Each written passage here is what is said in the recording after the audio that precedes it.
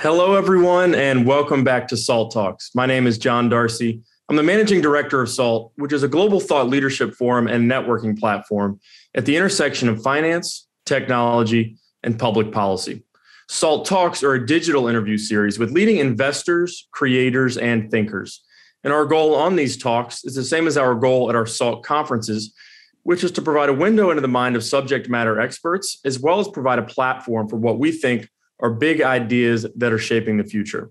And we're very excited today to bring you the latest episode of the SALT Crypto Show, a series of conversations that we're having focused on cryptocurrencies, Web3, NFTs, and a whole host of subjects within the digital asset ecosystem. And our guest today is Dan Gunsberg. Dan Gunsberg is the co-founder and chief executive officer of Hero. He's also the co-founder of Hero Network, which is a decentralized derivatives protocol built on top of the Solana blockchain. And he also serves as the director of the Hero Foundation. He has more than 27 years of financial market experience, both as a trader and in trading operations. Prior to Hero, Dan served as the chief operating officer of DV Trading, which is a derivatives-focused principal trading firm. He's been an active trader, investor, and founder and advocate within the digital asset space since 2015 as well. Dan, welcome to the show. It's great to have you here. The way we like to start these episodes off is to talk a little bit more about your background, and specifically within the SALT Crypto Show and people that have sort of a traditional finance background like yourself. Tell us how you got into finance and then how you made sort of the pivot from the traditional finance world and had that eureka moment as it relates to crypto, and then how you got into building Hero. Sure. First of all, thanks for having me. Great to be here with SALT, and excited to be a part of upcoming Crypto Bahamas. My background has largely, in terms of traditional finance, has largely been in the proprietary derivatives trading world, within the fabric of the Chicago trading world. I started on the floor of the Chicago Board of Trade in 1994, actually as a clerk, a market reporter, which is like a certain job within the trading pit, and then kind of worked my way up from a clerk to a trade checker to eventually, when I finished school, I started trading and kind of never looked back. In 2015, I was chief operating officer principal at DV Trading, as you had mentioned, and I actually discovered Bitcoin while I was there. I had somebody that one of my colleagues had been fairly active with Bitcoin since maybe 2012, 2013. And I had heard about it really a couple years prior. Sometime around that time, I talked about it with him and then didn't really do anything. And then in late 2015, actually, happened to take a look at it one day, and market was coming out of what was one of many pretty volatile and extensive bear markets for crypto, for Bitcoin for that matter. And somewhere around September 2015, started buying it, and kind of sent me down the wormhole from there. And in 2017, I ended up leaving DV to pursue crypto full time in late 2017, and then 2018, while I was trading it along with my co-founder, who also came from the derivatives world as an options market maker, we conceptualized this very early form of Hero, which was really a platform that's focused on more exotic type of options and kind of more creative ways for to engage the market. And in mid 2020, we did a deal with FTX, who had been, Sam Fried had been an early investor, and Alameda had been involved with Hero prior to that. And we did we saw them launch, a couple of their engineers launch Project Serum, which was, kind of a huge breakthrough for derivatives trading, for spot trading, and that they actually proved you could put an order book on chain and have it be functional. And that was all built on Solana. And when we started Hero, we always wanted to get to building a decentralized derivatives primitive. And once they proved it could be done on Solana, we started going down the path, and here we are today. So before we get deeper into Hero, I want to talk about that adoption of Bitcoin that you talked about. When you were at DV Trading, you were probably earlier than most people that came from the traditional finance world in terms of buying Bitcoin and buying into the thesis around it. What was it that drew you to Bitcoin? Is it this narrative around store of value, digital gold? Was it the fact that it was this new and novel use of cryptography within money and financial markets? But what was the reason why you really became enthusiastic about Bitcoin and crypto? It's a great question, and it's kind of multi-pronged. First of all, around that time, we had Brexit and things like that, and we were already well into kind of what we had coined as QE forever, and the whole idea of excessive money printing, having kind of a new store of value, a digital store of value, that argument made a lot of sense to me, and so kind of from like a more macro thesis that really was one big reason. And then I think from a trading perspective, I had happened to start looking at it again in 2015, and maybe a little fortuitous on timing in that it had gone through something like close to a 90% peak to valley bear market. And so Bitcoin was around $200 at the time. So from a trading perspective, kind of between that and just what I was seeing from a more macro perspective, there was a lot of asymmetric upside if this was going to be right. And I felt like I was getting very cheap optionality to own it. And so started buying it for that reason. And then those were kind of really the first two elements. And then kind of as things moved on and as I started to get more involved on the trading side of it, it had a lot of, it felt very much like the early innings of the NASDAQ boom bust. And I was fortunate enough to trade, kind of from like 98, 99 into the early 2000s, kind of caught the middle to late innings of the NASDAQ boom bust and kind of the advent of everything, kind of Web 1 into Web 2. So it felt very similar to me. And I thought there was a lot of opportunity there. And that's kind of really what put me in it. So those three elements are really the reason. Right. You talked about how, you had an interest in building a decentralized exchange, but obviously it's a very challenging project from a developmental perspective. And you saw Project Serum was able to put an order book on chain. And so you guys sought to build a derivative platform on chain. What were the big challenges? We like to make this a show that's accessible both for people that are very deep into crypto, but also people that are still learning a little bit more of the basics around how you build something like a decentralized exchange. So as you set out to build Hero and build a on-chain order book, what were the challenges there and how have you been able to address them?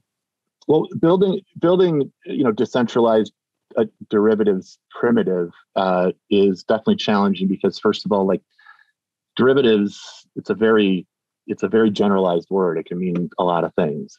And so when we first approached it, we actually were approaching it kind of trying to take a look and see where the white spaces were in the DeFi derivatives space, which obviously is still incredibly early. And we initially approached it from the perspective of looking at like European cash settled vanilla options. And what we quickly realized was that there was a lot of elements that in order to really onboard professional trading desks, you had to think through so many elements that most engineers who didn't have the same domain expertise as us would think about. And that could be things such as like market maker protections. Like you're building liquidity up.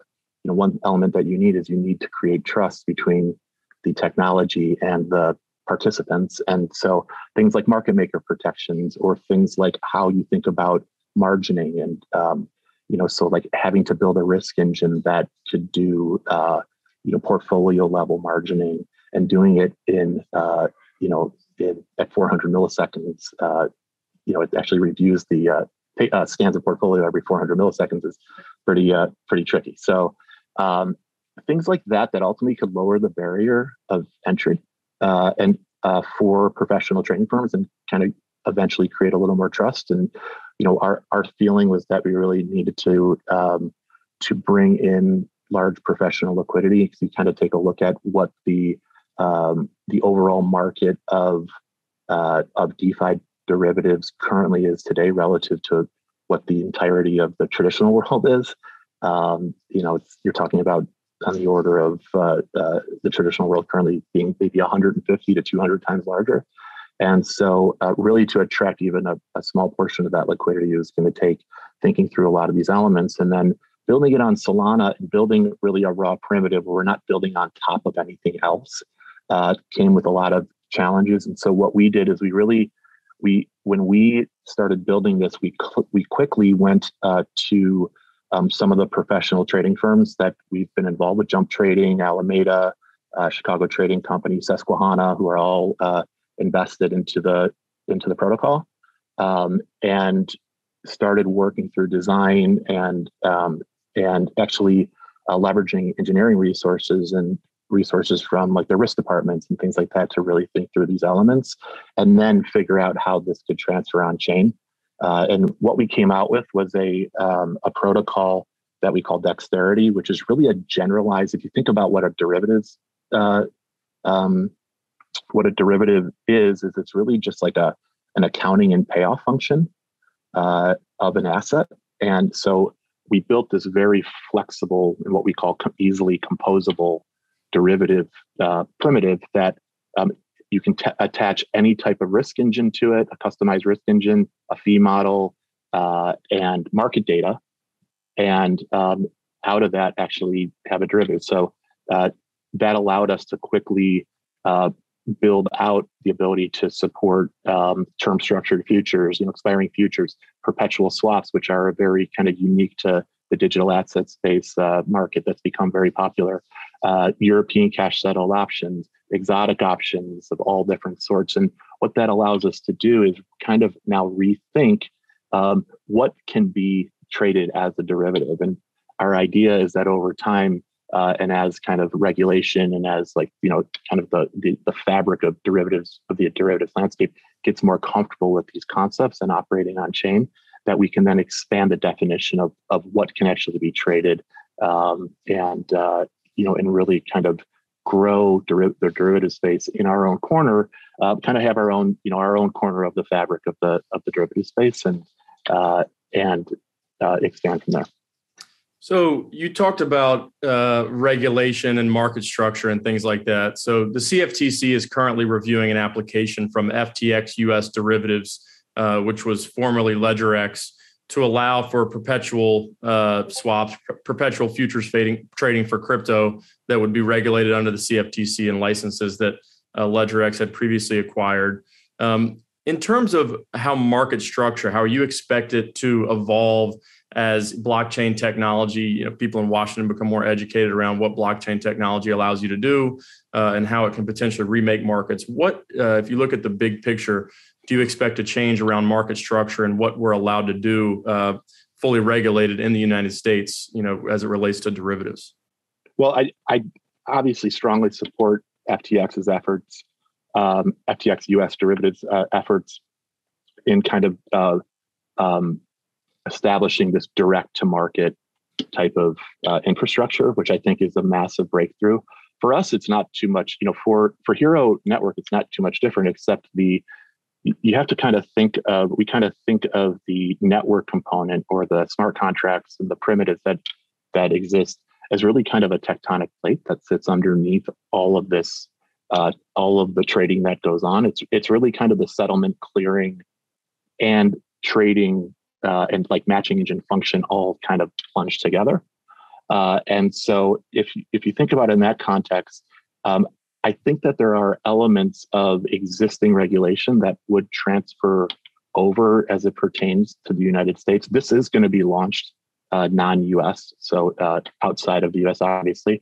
And I think the long-term goal, and kind of definitely a mission of mine as a contributor to the network, is really to establish a way to actually have this DAO, what will become progressively this DAO-based infrastructure that can be owned by its community of participants, and work in a decentralized open source way, and that this software really kind of sits underneath, and then on top you effectively have these nodes that can act as like the DCO or as the DCM for that matter, and it's really just software that's sitting underneath all of that infrastructure. It's not to say that things may drastically change. It's just a different way of looking at what defines infrastructure and software, but still having like kind of singular node components that can sit on top of it or kind of at the side of it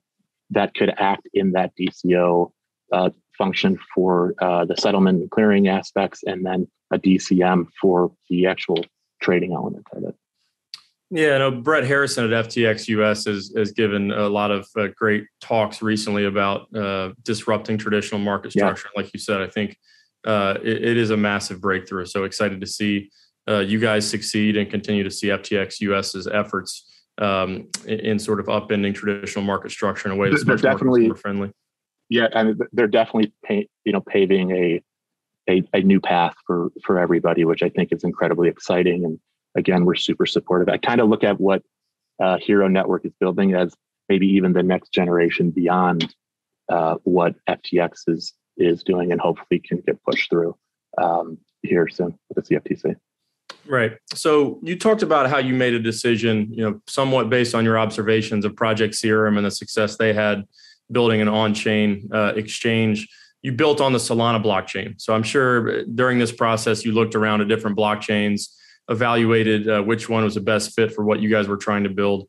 How did you guys decide to use Solana? What made it stand out as the optimal chain to build Hero on? Sure. I'd be lying if I said it didn't have some effect that, Alameda / FTX / every Sam, the whole team behind it, didn't have some positive effect on us driving that decision. Obviously, a lot of trust in their abilities around understand the technology they're working with, and again, being the first mover that they are on pretty much everything, it paved a really clear path for us. But throughput capabilities of Solana, the cost structure of transacting on chain on Solana, those two elements alone made it without a doubt the front runner and for us to be building on. At the time we started building on it, it is not easy to build on Solana. They call it, your engineers generally call it glass chewing, or there's kind of a saying in the Solana ecosystem of you're chewing glass as you're building. So, but when you do get through it, it is the most highly performant and a blockchain available in crypto today.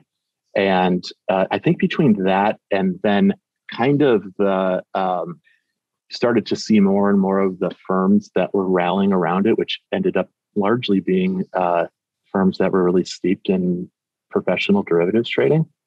It started to make more and more sense. So I think between that and its potential use cases in the financial system, we really kind of do think that Solana will end up being the L1 that most of the trading and decentralized trading infrastructure that exists, and actually the kind of the payment infrastructure, payment rails that exist, which all interact into capital markets and finance, the L1 will end up being Solana. When we started, it really was, you really had a choice between Bitcoin and Ethereum. And obviously Bitcoin was not doable. And then Ethereum just didn't have the throughput capabilities. And also the fear of, as Ethereum got more expensive, what gas costs would look like. And we luckily were right on that front. So obviously with L2s and stuff, that's evolved. But right now, our focus is in on Solana. We've had an amazing experience with the Solana ecosystem and with Solana engineers who have played a big role in helping bringing Hero Network to life. And we still think it's the front runner by a long shot. So. Right. So Hero has, you've been able to recruit top tier talent from the traditional finance world, including yourself as a founder. You have members of your team that come from Goldman Sachs, from CME, from SIBO, from Macquarie, among other ABN AMRO, from among other high profile companies within the traditional finance world. I want to ask a couple questions about that. But the first one is, for someone like yourself and people from companies that I just referenced, why do you think there's been such a brain drain taking place from the traditional finance world into crypto? And do you expect that to continue? Absolutely. I mean, I think, part of our mission is really to kind of part of the mission of Hero Network is really to stand at that intersection of traditional finance and DeFi. And I think that these last couple of years, I actually think it started really like maybe 7-8 years ago. But it's really kind of gone more exponential in the last year. And more than anything, at least from my perspective, and maybe this is really being kind of in the Chicago derivatives world, is there was such a move to trading crypto digital assets because there was so much opportunity there. And, professional trading firms who really embark on trading arbitrage and things like that, there's so much opportunity that was there. And I think that was kind of the chicken that has come before the egg. And as that started to build and as those numbers started to build, and then just the overall market cap of crypto growing as exponentially as it has, obviously there's, for the financial world, that's going to be impactful. And then I think some of the political and geopolitical, economic elements that really for slower moving entities that are kind of forced to move slower, like bigger institutions, I think you're now just seeing them come to the table, and maybe they have already been here quietly through like secondary or tertiary routes, but now we're starting to see those entities really dive in. And I do think it's going to continue. I don't think it's this like 0-1 kind of, we're going to shut the lights out on traditional finance and then turn on, this new digital asset world. It's going to be this evolutionary process. And as like younger engineers and executives from traditional finance who have already immersed themselves in crypto or in digital assets start to move up into more decision-making roles. I think as technology starts to kind of obfuscate away from plumbing and become more user-facing friendly, which then becomes more meaningful to institutions like banks, and then as regulators can get closer and closer to kind of having more prescriptive guidance around how to function within the context of the digital asset space, and we get better with things like FATF, and which I think is already so far down the line. I think people kind of miss; they only see the headlines; they don't see really what's there. But we have made so much progress on that front, and the companies or the projects in crypto that are thinking about the future do think very heavily about things like KYC, AML, and other things that now are getting to the point where you have the better tools and people are starting to understand the value proposition of digital assets, and that they're not fully, anonymous. They're kind of like pseudo-anonymous, and having this whole concept, which is something that Hero Network is approaching, of like permission DeFi. It really is kind of opening the floodgates for this more traditional crossover and giving them a way to start putting their toe in the water. Yeah, you answered a lot of what my next question was going to be, which we've seen Goldman Sachs. They did their first OTC trade with Galaxy.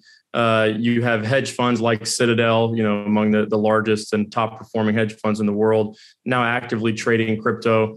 And, in general, you're seeing the crypto market mature, whether it be spot markets, whether it be derivatives markets. And I think it takes some of the risk off the table within crypto as it relates to thin markets and lack of liquidity, and bring some of the elements of traditional financial markets that allow them to function, very healthily.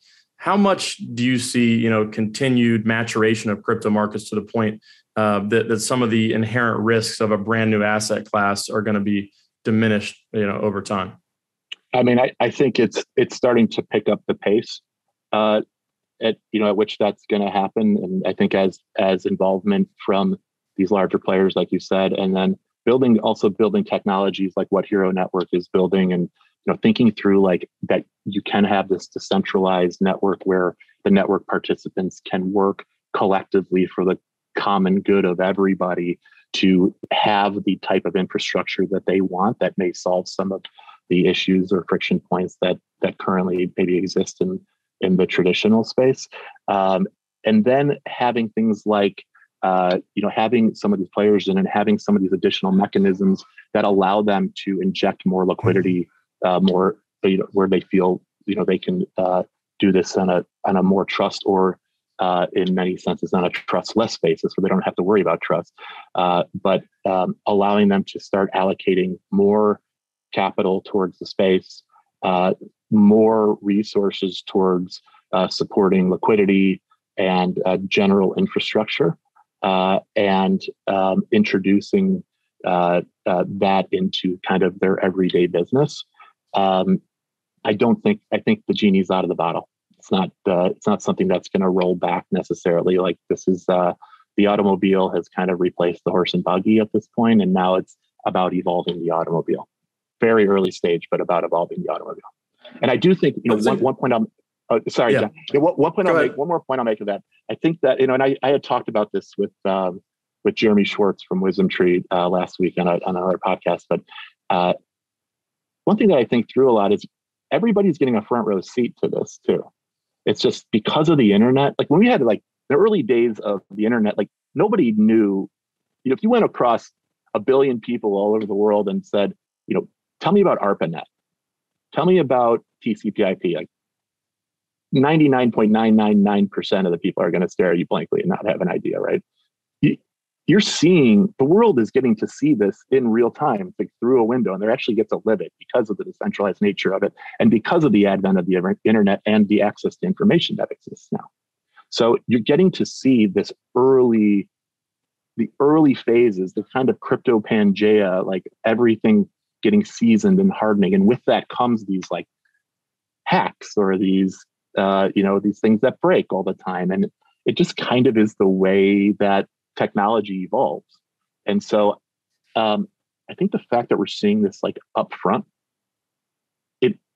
it's probably a little scarier to people in many ways, but over time, as it hardens, and then as you obfuscate those smart contract or plumbing layers or primitive layers away from the everyday public, and you can start focusing on real usable user applications and things like that, then you're going to start seeing a real exponential growth. But I think like some of the larger traditional finance institutions know that's coming. So this is kind of like the last stand for them to get in front of it. It's evolved to the point where they are getting more and more comfortable, or their boards are getting more comfortable to kind of start stepping in. And I think FTX Salt in the Bahamas is going to kind of be a major inflection point where everybody gets to come together and now start thinking about these things. And I think from there, hopefully it's just kind of the new chapter and a launching point to really move forward.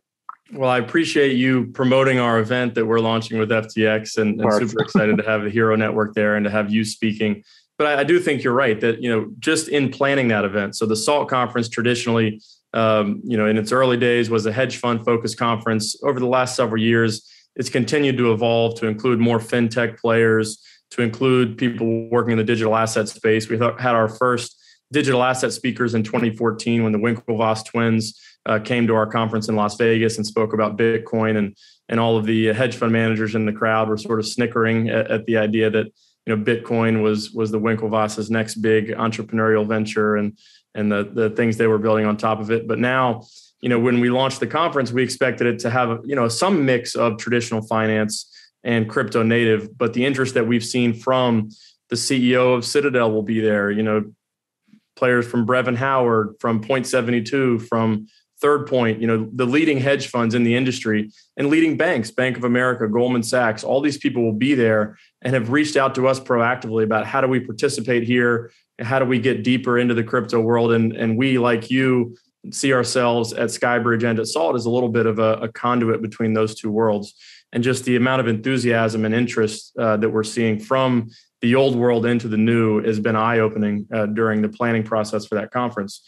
Sure. Which is a good segue into sort of my last question, which is a macro question. It's sort of, if you look 5 to 10 years into the future and you think about crypto and how it's permeated different aspects of our society, our financial markets, our financial system, how do you see crypto playing a role? Do you think it'll become, commonplace within the payment space? It's going to replace some of the credit card type railings that we have in the United States and around the world? From a financial markets perspective, do you think we'll see more decentralized applications as it relates to whether it's spot or derivatives? But paint a picture for us of the world, let's say 10 years into the future, about how crypto has eaten different aspects of our society and financial system.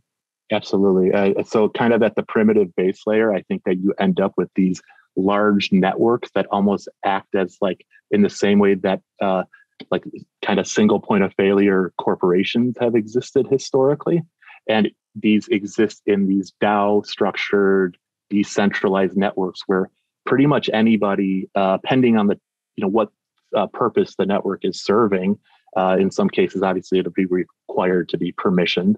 But let's say that's the case, then anybody can come, get permissioned, and then participate in the network and be rewarded for their efforts. It's kind of the gamification of the corporate world in many ways.